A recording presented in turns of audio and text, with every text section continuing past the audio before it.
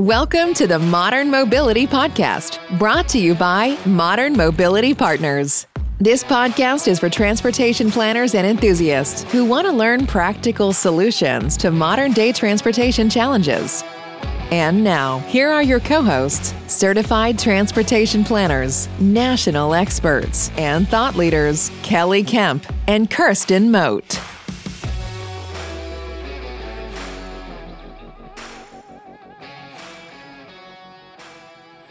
Well, welcome to episode 19 of the Modern Mobility Podcast. I am Kelly Kemp. And I'm Kirsten Moat. And we are your fabulous co-hosts today. In today's episode, we're going to go through 5 key considerations for electric vehicle planning. And with us today are 2 co-hosts, both with Modern Mobility Partners, Julia Billings and Malavika Murali. Welcome, ladies. Thanks for having us. Thank you. So you may recall our season 1 episode, 8 Steps to Planning for Electric Vehicles, where we first discussed how to incorporate EVs into transportation plans. And that would be long-range transportation plans like for metropolitan planning organizations, or in some cases also for statewide transportation plans. And in that episode, we talked about some of the federal policies and priorities for electric vehicles, including the plan to install 550,000 electric vehicle charging stations across the country by the year 2030. We also discussed some of the common concerns with electric vehicles like range anxiety and social equity as it relates to access to charging infrastructure. So today we want to focus on the evolving conversation surrounding EVs, because there's been a lot going on since that last episode back in season 1. Especially we want to talk about the concerns that people may have about EVs and EV charging and what planners need to know when incorporating EVs into transportation plans as we've gotten further along. And in particular, we want to talk about 5 key topics: safety, grid capacity, charging availability and range, social equity, and climate. Yeah, so all 5 of these topics are directly relevant to the general public as people consider whether or not they want to drive an electric vehicle themselves and what impacts EVs or electric vehicles will have on the transportation system, the energy system, accessibility, and climate. The one which is probably most popular is range anxiety.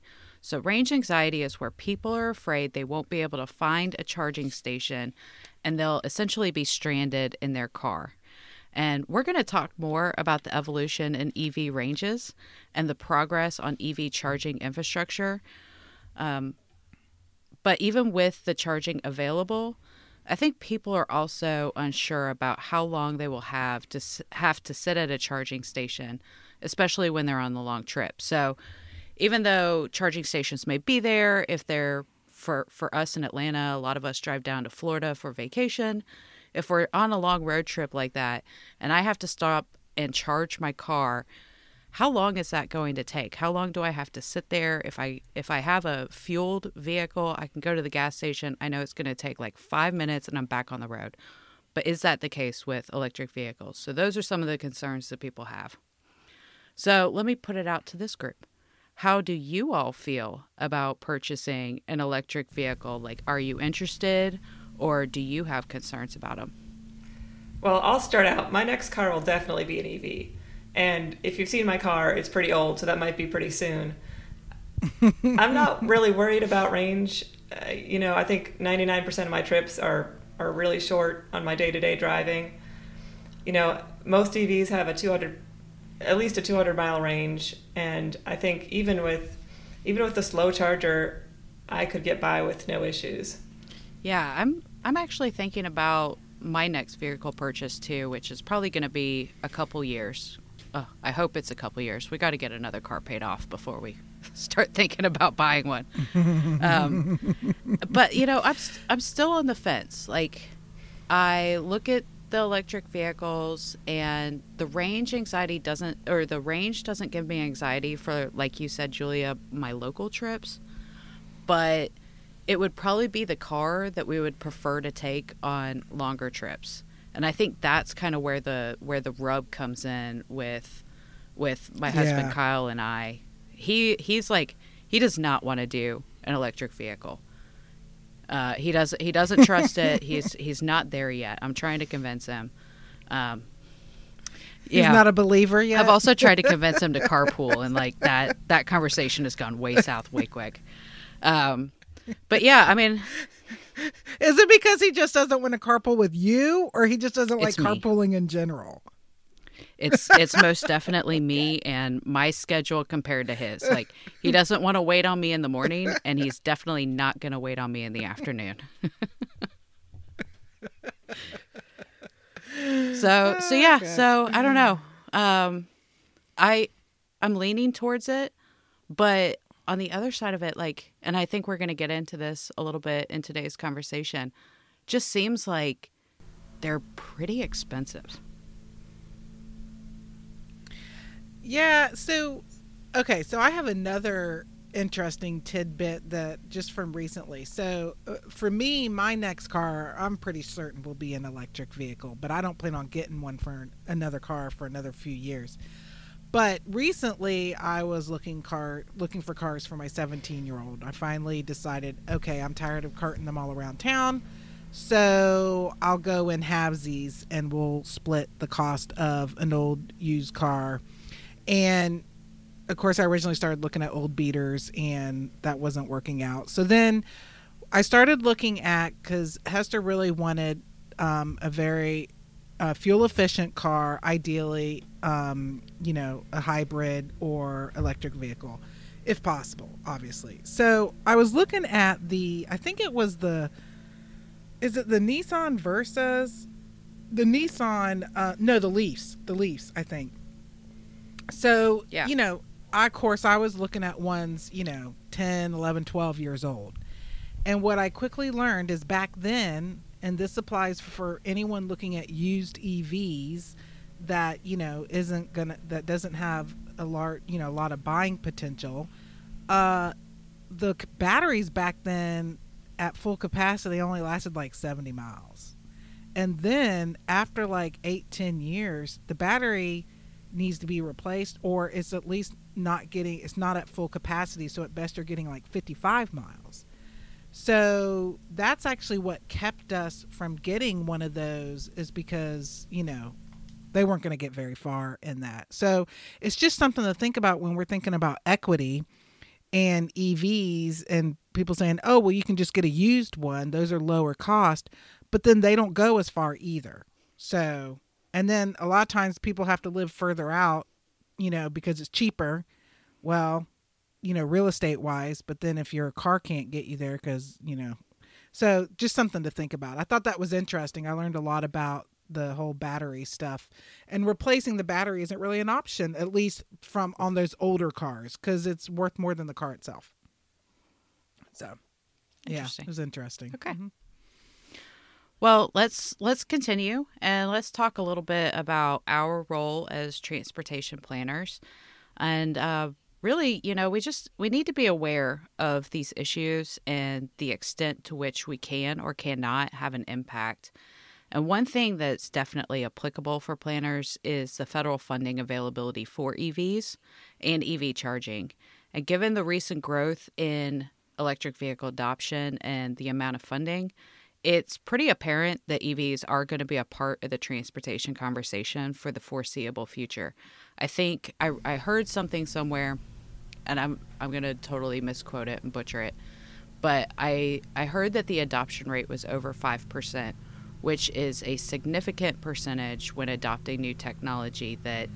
That's kind of the threshold. Once you pass that, it is going to have an impact.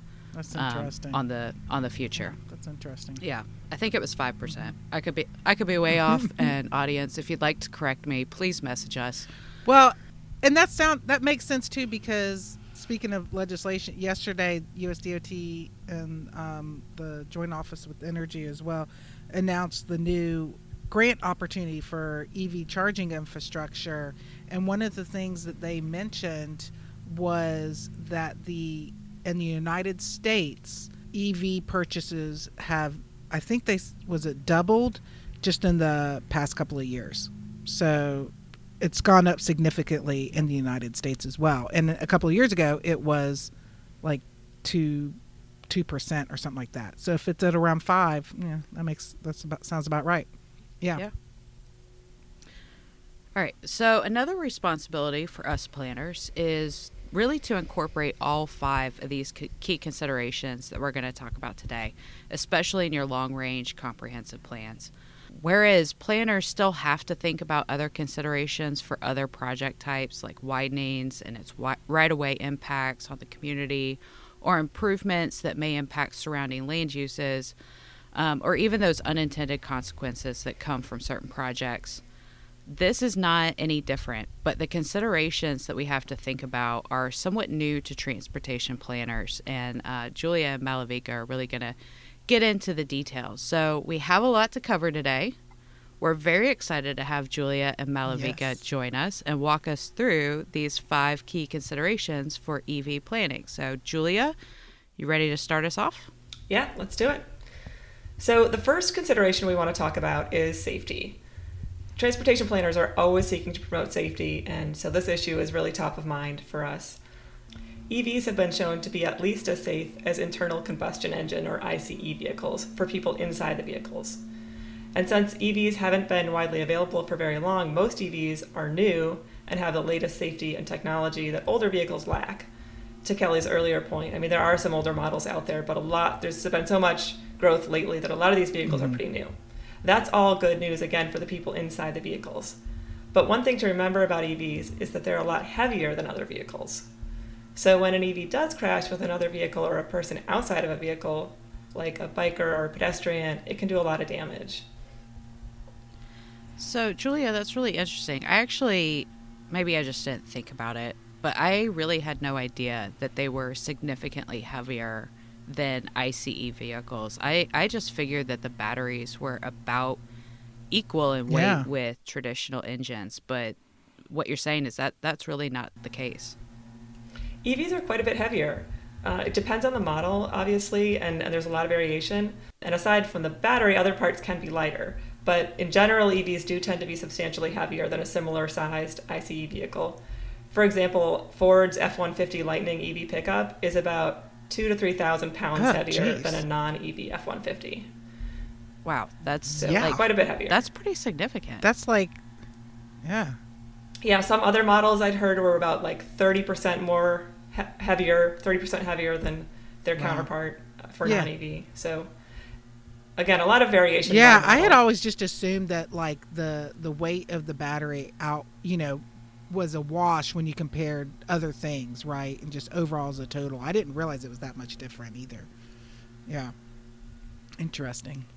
Heavy vehicles also affect roadway maintenance needs, as more weight causes more wear and tear. So that's another consideration as well. Yeah, that's definitely true and timely. While these vehicles are not as heavy as trucks, like tractor trailers, there is current legislation going through Georgia's Capitol to increase the truck weight restrictions, so increasing the amount of truck weight that's permitted, which the DOT here has testified on the impacts it would have on Georgia's bridges and roads, which would be significant, going from 80,000 pounds to say 90,000 pounds. And so there's been a lot of iterations of that bill going through the Capitol now, and we'll see what happens with it. But that's definitely a concern. And so while we may not necessarily be talking about trucks in this episode, EV trucks are under development, and it's a safety issue, and a weight issue could be very impactful in the trucking industry. So that's a good point. Yeah, and I want to point out one more safety matter, which is a concern about fires. It's something I've heard people voice concerns about lately.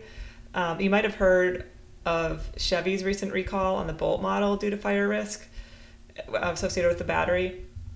But fires are actually more common among non-EVs when you look at a per mile basis.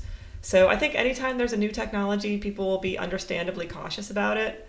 But as EVs become more common, I think these fears will start to subside. Yeah.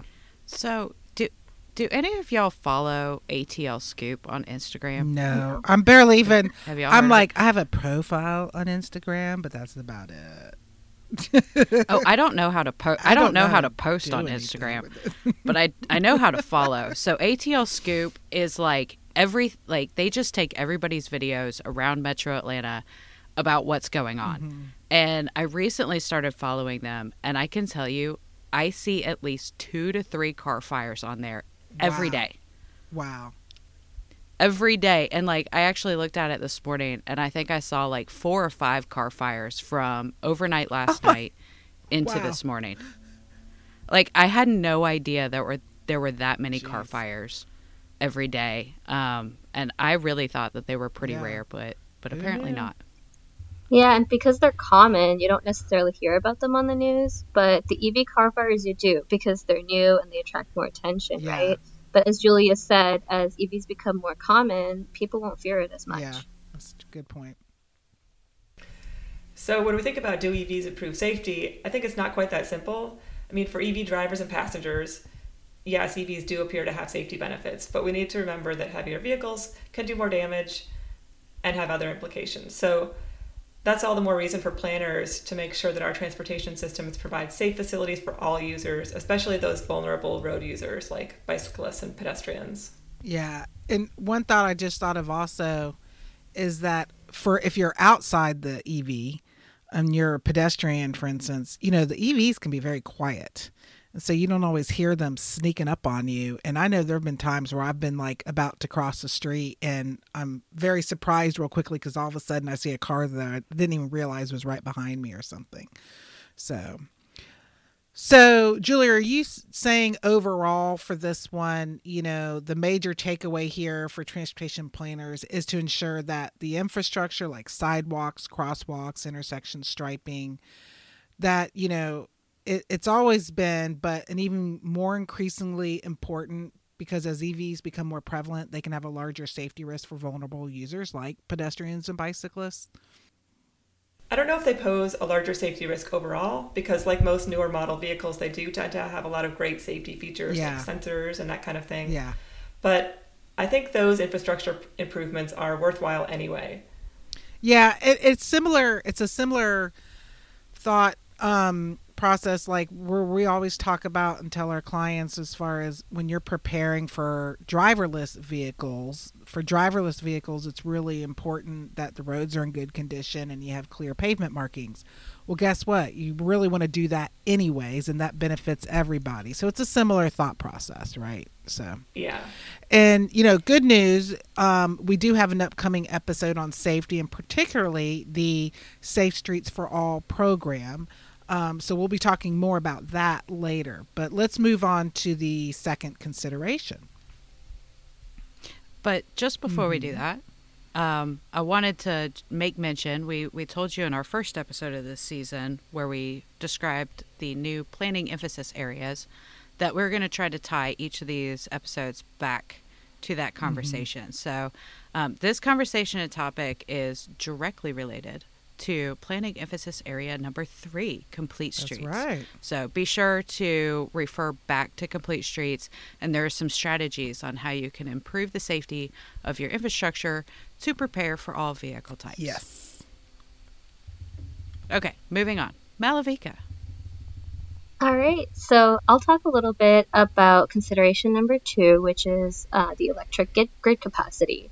So another topic that comes up a lot when we talk about EVs is electrical grid capacity. To receive the federal NEVI funding, each state was required to develop an electric vehicle infrastructure deployment plan. According to Georgia's plan, the electricity demand for the EV charging network is less than 0.5% of the generating capacity in the state, which exceeds 37 gigawatts. So what does this exactly mean for the electricity grid's capacity to handle that level of increase? Well, there's a lot of mixed opinions on this. So according to their NEVI plans, states such as California, Texas, and Florida believe that they'll be able to handle it and that by the time the target numbers of EVs hit the road, the impact on the grid will be reduced even further. On the other hand, though, states like Vermont, New Mexico, and Alabama believe that they can handle what the current presence of EVs on the road require in the short-term demand. But long-term, they question the reliability of constant power from the grid and the ability for operators to handle the required capacity. So another concern of these states, in addition to the capacity, is funding availability.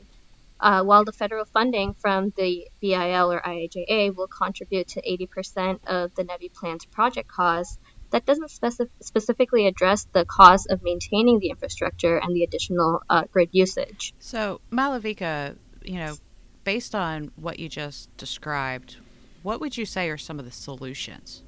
So, although the federal NEVI program does not directly support states in their electricity grid capacity expansion and maintenance, the federal government is providing billions in funding for new and upgraded high-capacity electric transmission lines through the Building a Better Grid initiative enabled by the IIJA. So this will help provide for growing electricity needs.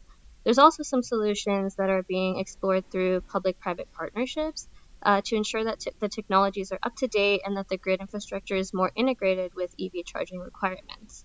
Some of these solutions might focus on battery thermal management systems to ensure that thermal conditions are managed and regulated to handle multiple fast charging instances.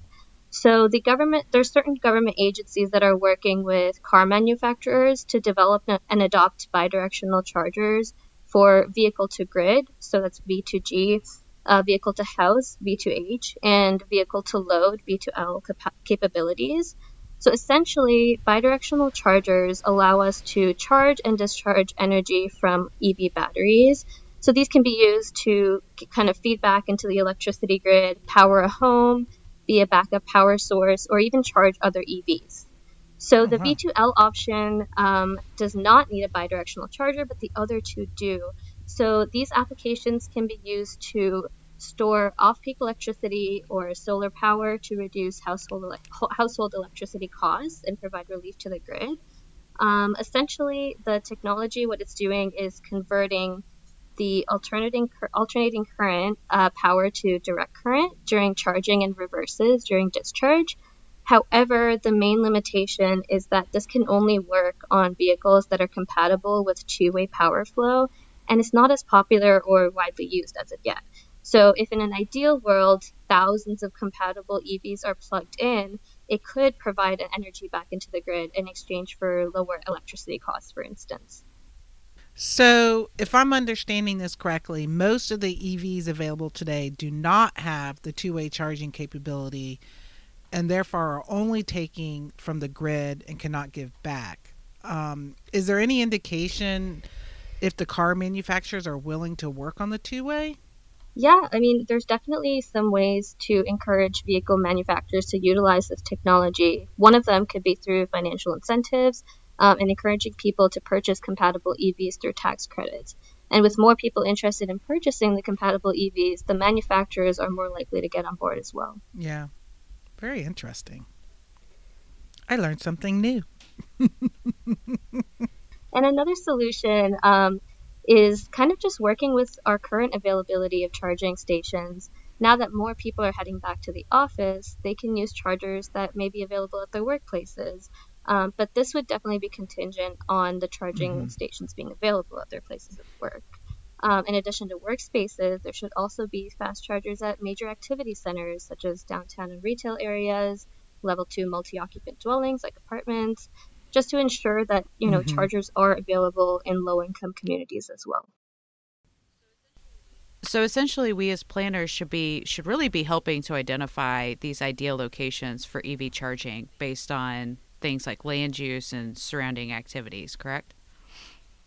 Yes, yeah. And do you suggest that we only look at publicly available locations where, public agencies can install the infrastructure, the charging infrastructure, or do you suggest that we also make recommendations for privately owned land?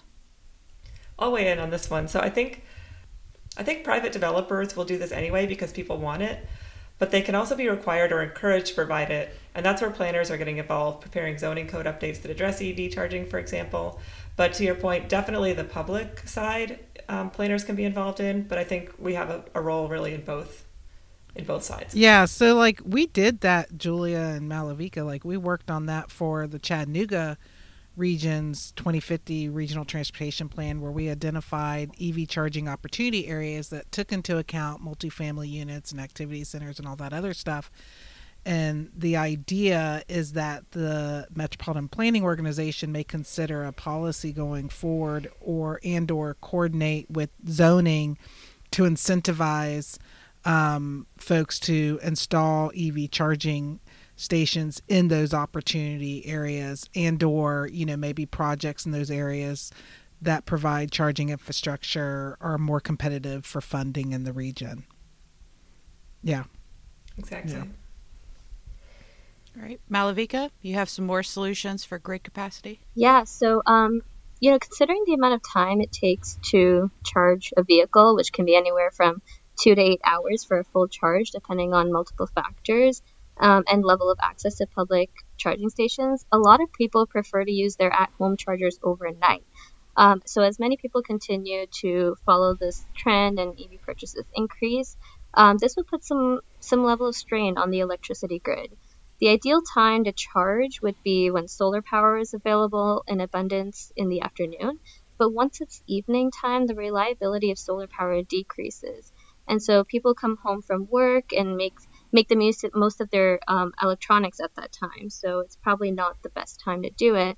So having chargers available at a wide variety of locations for both daytime and nighttime charging can kind of help to spread out that demand. Yeah, and in addition to that, too, the U.S. Department of Energy's EV Grid Assist is a program that helps provide assistance to the development of vehicle grid integration and disperse research and provide strategies for reducing grids. So this can be used, through connecting with stakeholders, regulators, and manufacturers to kind of collaborate and create a more comprehensive system. Yeah, and let's make sure we include that resource in the show notes too, because I think that'd be helpful to a lot of us. So it sounds like the key takeaway here is that as we as planners are conducting or developing transportation plans that include EVs, perhaps we need to consider also adding utility providers to our stakeholder groups, right? Exactly. Yeah. I've noticed lately at conferences and events that I've been to, there have been more representatives from energy companies participating in conversations about transportation. I've seen that at least 3 recently that I can think of. So I think this is really happening already. Yeah, I think you're right. So, another potential strategy for relief on the grid is EV managed charging with a time setting to set when the vehicle will start charging and managing charging with people's travel need or electricity supply at a given time. Just like we can stop filling gas at any specific amount that we would like. Here in Georgia, Georgia Power offers its plug-in electric vehicle rate, which offers a lower price from 11 p.m. to 7 a.m. to encourage EV charging during the night when electricity demand is generally lower. Yeah, that makes sense. Yeah. So, I think to the point, utility companies are going to be playing a larger and larger role in transportation planning and transportation infrastructure. So, in addition to, just participating in conversations, what role do you think utilities and planners will play in the EV charging infrastructure build out? Well, I think utilities are well aware and working on ensuring there is sufficient capacity for charging station deployment and mass EV adoption. But this does require partnership and coordination among energy providers and those implementing EV charging infrastructure. So planners need to stay informed about EV charging and energy demands to ensure that recommendations related to EV charging are feasible. Yeah, it seems the grid capacity issue is one that's really becoming increasingly front of mind, and it appears, from the review that you guys have been doing, that this is a new area that planners should really start taking into consideration if they aren't already. Yeah, and it's going to be really important that planners bring in electric utilities into the planning process to ensure the plans can match up with capacity, electricity availability, and incorporate any policies like charging timers to ensure that the plan is implementable. It also seems that beyond just coordinating, there's some really important data that can be useful to planners if it's available. Sometimes those that kind of data is proprietary. And this supports, going back to our planning emphasis areas, PEA number 8, data and transportation planning, to ensure that EV planning is also data-driven. All right, Julia, want to kick us off with number 3? Okay, consideration number 3 is EV charging availability and range. So currently, as we mentioned, there are chargers that can be directly installed in people's homes, as well as public charging stations. We talked in the beginning about range anxiety or range confidence, I've sometimes heard it called, to refer to people's concerns about being able to be reliably charging their EVs. Newer models have longer and longer ranges all the time, and more chargers are being installed all the time. So these concerns should lessen over time, but they're very understandable. Yeah, and the way I understand it, the at-home chargers are not free, right? And sometimes they can get a little expensive. I think you used to get them with the car as part of like the incentive to buy EVs, but I think I heard that that's not the case. And then in addition to that, you also have to retrofit your electricity to the garage from a 120 volt outlet, your standard outlet, to a 240 volt outlet.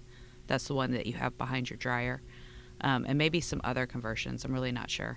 Yeah, they typically come with a 120 volt level 1 portable charger that you can plug into any outlet. But level 1 is slow, about 5 miles per hour of charging versus about 25 miles for level 2. So if you just go with that level 1, that's pretty slow charging. Yeah. You're not going to get a full charge overnight on that. Yeah. So if you do want a level 2 and you don't have a 240 outlet accessible to where you park, you would probably need to have electrical work done, and that could be costly. Well, thank you for the clarification. Mm-hmm. So let's talk a little bit about some of the funding for implementing EV charging. So the Bipartisan Infrastructure Law, or the bill, and the Inflation Reduction Act of 2022 provided substantial funding and incentives for EVs. So the bill included the National Electric Vehicle Infrastructure, or NEVI program, which provides $1 billion per year for EV charging along FHWA's alternative fuel corridors, which is a pretty substantial investment. But a lot more chargers need to be added nationwide, from rural communities to suburbs to downtowns and everything in between. So a lot of cities are adding EV requirements to their codes and working towards requiring and supplying some of this needed infrastructure. I think this is a really important topic about the infill of charging stations, especially when it comes to the equity piece of this, which I know we're going to touch on soon. But so the NEVI program is just along the alternative fuel corridors, which is, interstates and major roadways like that. But is there any guidance in the Bipartisan Infrastructure Law or bill about how to fund these other areas, or is it just kind of left up to each state? That's a very timely question. It was announced yesterday that the first round of the funding applications opened for the Charging and Fueling Infrastructure, CFI, discretionary grant program. And that's established by the bill as well. So this program provides $2.5 billion over 5 years for cities, counties, local governments, and tribes to deploy EV charging infrastructure in urban and rural communities, as well as along the alternate fuel corridors. That's awesome. I'm excited about that. And I think there's a big equity component of that as well that they're focusing on and focus on within the communities. So that's pretty exciting. Yeah, so another topic of discussion is that once charging stations become more and more common and densely located throughout an area, traffic and individual travel patterns may change because charging takes time. It's different than filling your gas tank. So drivers need to make note of where and when they're going to be doing their charging, and it will impact how they get around and how they plan their day. So that's just another consideration to keep in mind. On top of that, people live in apartments or other multifamily dwellings that don't necessarily provide access to level 2 charging on site, in which case an EV may not be the most practical option. They would need to rely on public charging stations, which could be unpredictable depending on where you are. It's also relatively expensive to install a level 2 or 3 charger, like we talked about earlier. So this goes into the equity and accessibility component too, and emphasizes the need for more affordable and accessible charging infrastructure. Yeah. These are all things that planners need to take into account in land use and transportation plans. Where and when are people charging? Does the current zoning code and transportation system support these developing patterns and needs? How can we stay ahead of the curve and ensure a smooth transition to an EV future? All things that we are thinking about and need to continue thinking about. Yeah, a lot of questions we should be asking ourselves during the planning process. And that goes back to my point about we're already trying to think about all the considerations for different project types and the impacts that they're going to have. And, sometimes those unintended consequences. This just adds another layer and complexity to what planners are trying to think about. So for all you engineers out there who are listening, us planners, we don't just draw lines on maps. Very like you true. Think we do. We actually do a whole lot more. We do a lot of the thinking, and we take a lot of the guesswork out of what you do. So I'm just saying, not saying, just saying. All right. So let's move on to consideration number 4. Malavika, I think you're going to talk about this one. Yeah, so our fourth consideration is social equity. An analysis that was done on EV adoption trends to determine at which point used EV prices will see a downward trend or even match used gasoline car price points to become affordable for lower income individuals is predicted to be around 2025 to 2030. Hopefully, this will also lead to savings in the long term for low-income households that previously owned a gasoline car, especially since maintenance and fuel costs of EVs tend to be lower. For instance, EVs don't really need to, have those oil changes as often. Yeah, I feel like EVs are pretty pricey right now still. It seems like all the EV car commercials are all luxury brands. Yeah, I mean, I think there are some more affordable options out there, like the Bolt, or maybe, never mind, fire recall, whatever. I'm just kidding. Just kidding. But I think there are some affordable options out there.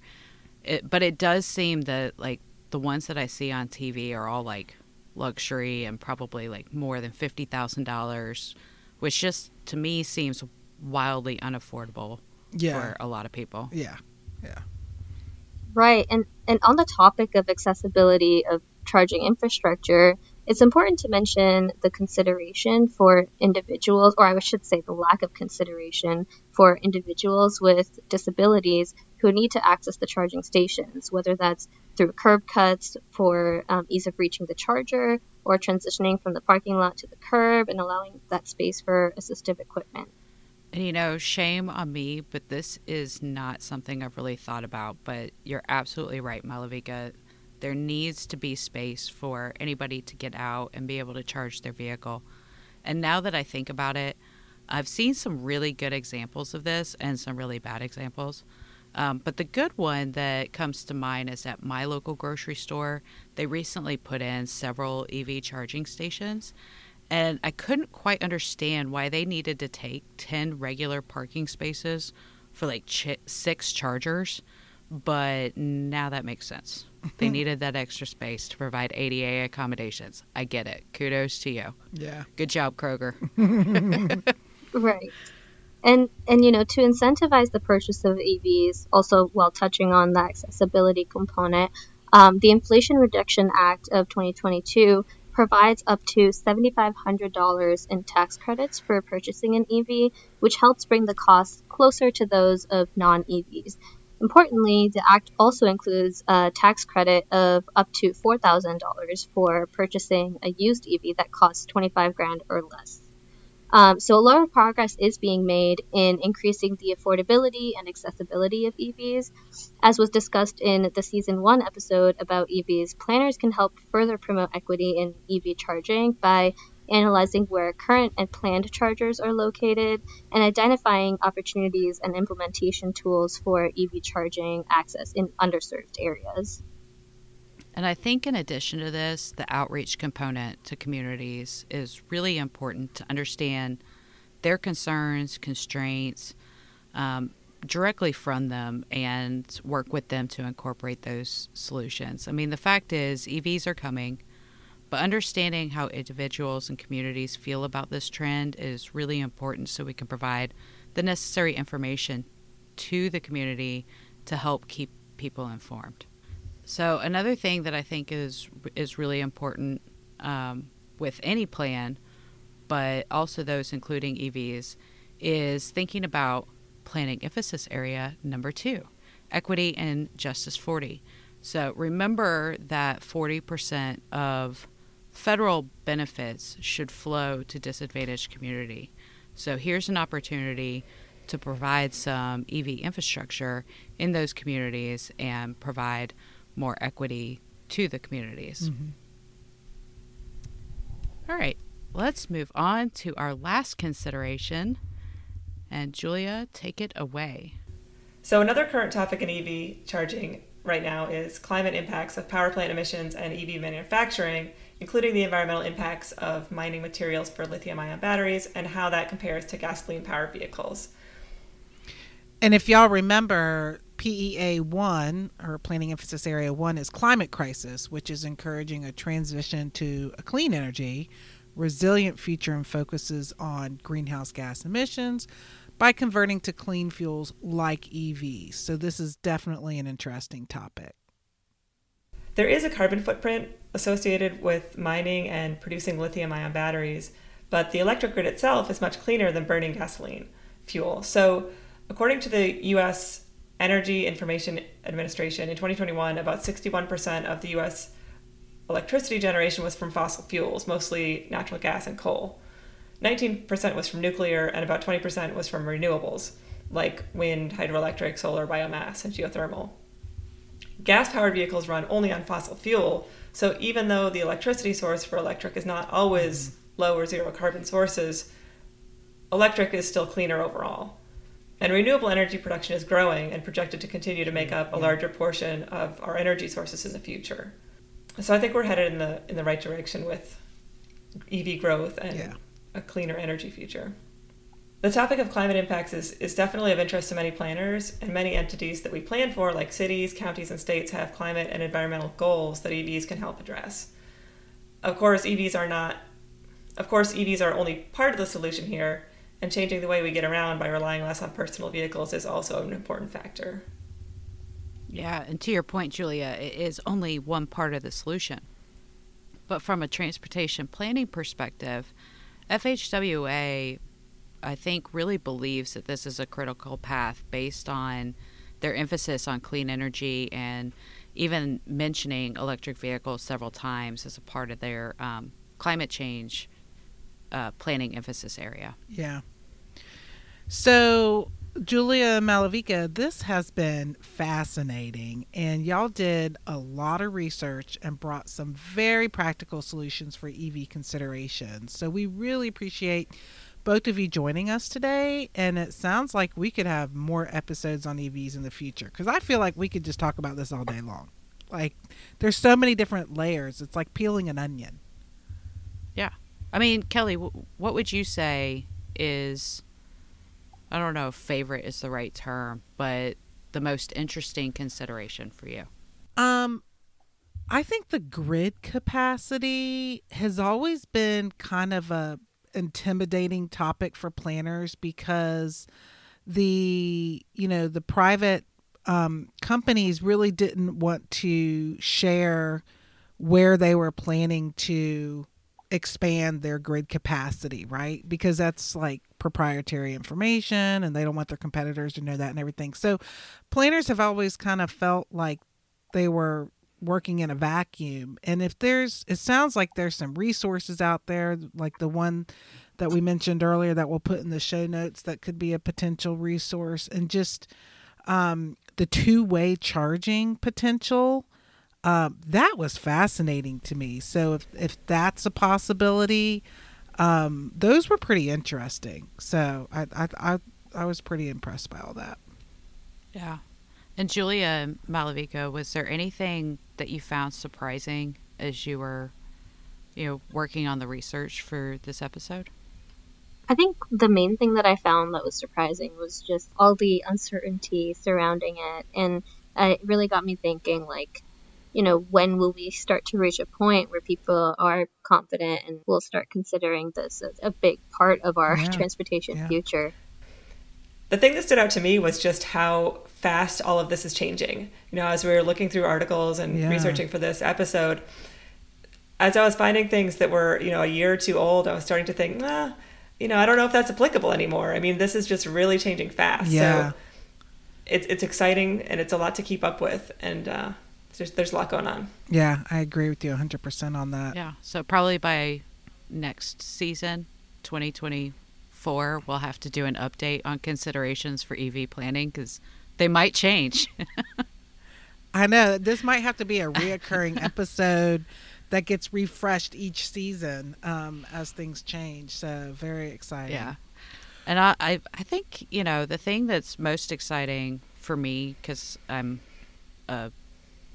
admittedly a huge data nerd, is I'm excited to see like what kind of data we can use to help us in our decision making. I know we talked about data availability of like the grid capacity, which may or may not be available, but I know we've talked about it in previous episodes, but how you all, specifically Julia and Kelly, how you all came up with the opportunity areas for EV charging as part of the Chattanooga RTP, and how you determine like which layers to use to help inform that decision for you. So I think that's really interesting, and hoping that there's more we can incorporate, thinking through, all those different factors to help us make decisions on charging locations. Yeah. And, to that point, so on the Chattanooga Regional Transportation Plan Project website, we have a bunch of story maps on there.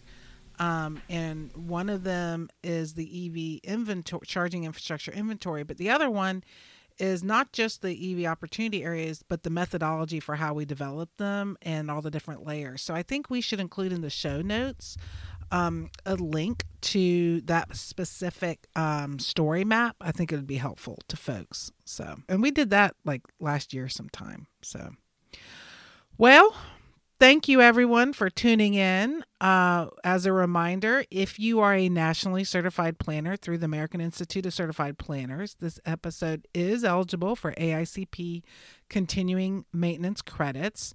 You can find all of our podcasts are eligible for AICP CM credits on the American Planning Association website at planning.org. All you got to do is, when you search providers, just search for Modern Mobility Partners, and you'll see all of our podcast episodes come up.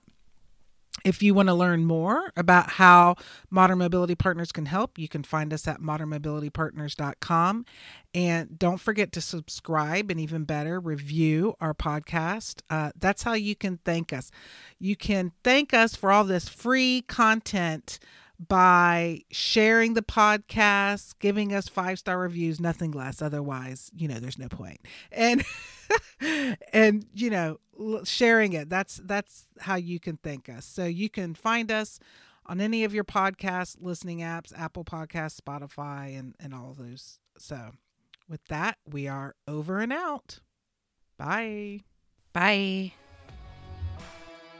Thank you for tuning in to Modern Mobility. If you work for an organization that has implemented innovative and practical solutions to modern-day transportation challenges and are interested in being on our podcast, email us at podcast@modernmobilitypartners.com. Want to learn more about our consulting services? Check us out at modernmobilitypartners.com. And don't forget to subscribe to our podcast.